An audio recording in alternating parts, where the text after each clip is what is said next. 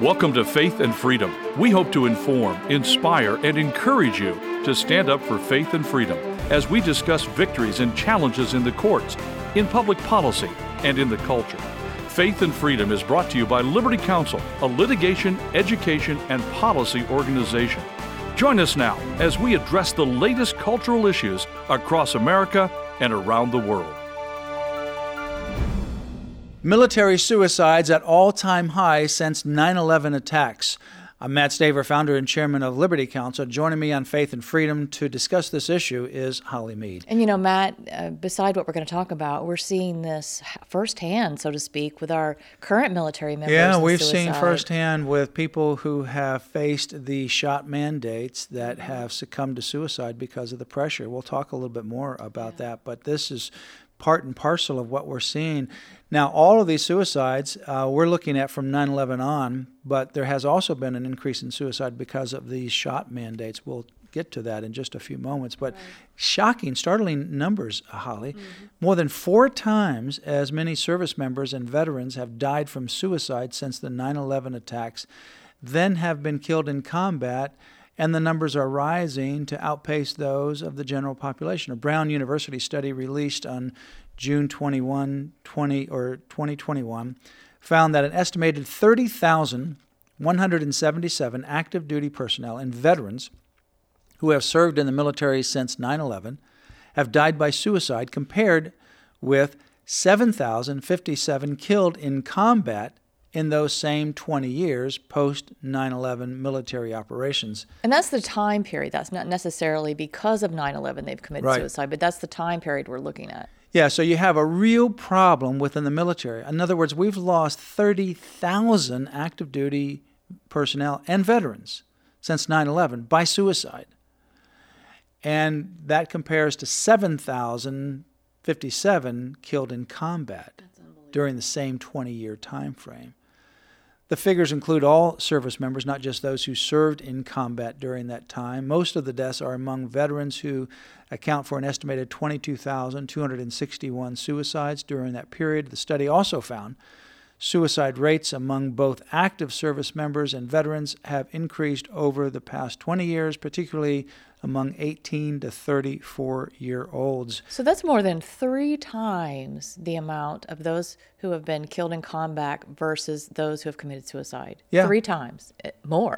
The Cost of War Projects, which was started in 2010 by Brown University's Watson Institute for International and Public Affairs, presented the, quote, clear contributors to suicidal ideation, close quote, which include, and here they are, high exposure to trauma, mental, physical, moral, and sexual, stress and burnout, the influence of the military's hegemonic masculine structure or culture, that's what they say, continued access to guns, and the difficulty of reintegrating into civilian life. Obviously, they have access to guns because they're military people. Right. But, I think what's really poignant to me is that this research also showed that some service members felt they would lose their sense of identity by being discharged early for a medical issue, and that they would, quote, do anything to avoid leaving the military. That's how committed they are, Matt. Yeah, so let's build on that, because these are people who, before COVID, before the mandates, if they were to be discharged because they have a medical condition, they feel like they lose their identity, discharged prematurely because they can't stay in the military. In other words, they're not leaving on their own accord. Right. They've committed their lives. They've upheld the Constitution. And for them to say they would do anything to avoid leaving the military, that's a strong statement. Yeah, they would do anything to avoid leaving the military. Now, add the COVID shots. Let's look at COVID, for example. In 2020, suicides increased over what they were before, after COVID. And I think that was in part because of the isolation and all the other masking issues and things that they had to experience. That increased stress, that increased suicides over and above what we were seeing before. And, I think it's shocking, Matt. The Department of Defense even has an annual suicide report. What does that say? Yeah. Think about that. 580 military members died by suicide in 2020, which was a 16% increase from 2019, and the most the DoD has recorded in at least 5 years. And when did we start with these COVID shots? Yeah, the COVID shots, began in 2021, or actually mid-December, but for practical purposes, January of 2021. And so what we've now seen is an added thing. And here's what's happening. Remember this statement? That if they're discharged early for a medical condition, they would, quote, do anything to avoid leaving the military. Now put this in the context of people who are veterans. I would say veterans in the sense that they've been there for a long time, even if they haven't been there for a long time. But they're in the United States military. They love God. They love the country. Or they just love the military. They love this. This is their career that they have chosen to dedicate their lives to. They're willing to put their lives on the line. They've been deployed. They've gone through, many of them have gone through many missions in the Middle East, Afghanistan, other places. This is not just a job to them. This is their life. They're gone for many days, months on end. They're deployed multiple times. They're away from their families. They sacrifice so much. Right. Now, they come up to this COVID shot mandate that came out August 24, 2021. And they're told, and even before that, by the way, before there was actually a mandate, there was an unofficial mandate. And the military was putting a lot of pressure on people to get the COVID shot. It wasn't technically mandated, but when your commanding officer says you need to get the COVID shot, everyone in our group, our platoon, in our barracks, they're all going to be the COVID shot. Everyone on our ship is going to get the COVID shot. And you're one of those persons that want to not get it, you're under pressure. If you don't get it, you're not going to be promoted. If you don't get it, you're going to make your commander unhappy. And it's not just they're saying I need a medical exemption from this, but I need a religious exemption. Right. And so it's the same thing, whether they're discharged prematurely for medical and or anything else. In this case, they're being discharged or threatened with discharge prematurely because of their religious exemption. So even before the mandate came into existence, August 24, 2021, there was severe pressure on members of the military to get the shot beginning in early 2021. Then the mandates came in, and now that pressure has exponentially increased.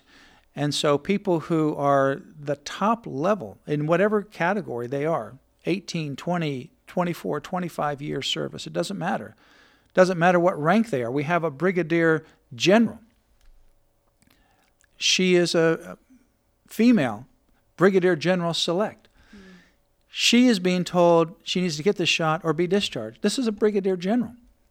She's willing to take a leave from the military. She has enough time in. She's over 20 years. And actually be demoted in rank from a general to a colonel. They won't allow her to do that. And they're saying you need to get the shot or you'll be separated. So listen to this. They would do anything to avoid leaving the military. So these people are being separated prematurely, not on their own plan, not on their own time, and we're seeing the same thing. The stress is unbelievable. I mean, they're already under tremendous stress. Right. So you have some of those that are serving overseas, some that end up on the front lines. There's stress in the military, but again, they are so committed to serving God in America, they're willing to do anything to avoid leaving the military. They take an oath, and they take that very seriously. Colonel Pete Chambers, a flight surgeon in the United States Army, he's a 39-year veteran. He's going to have to retire in May because he got the Moderna shot. He didn't realize the problems with it. He just trusted what they said, that it was safe and effective. He now finds out that it's not. And he also learns that all of them used the aborted fetal cells in the testing and development phase. He would have never taken the shot had he did his research, had he known. But unfortunately, he took the Moderna shot. Now he has demyelination. He'll have to retire this year rather than next year from a medical condition that he has. But he's a Purple Heart.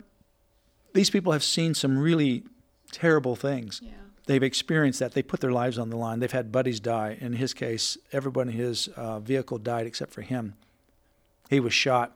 That's how he got the Purple Heart. So these people have seen some terrible things. They've gone back and they continue to fight.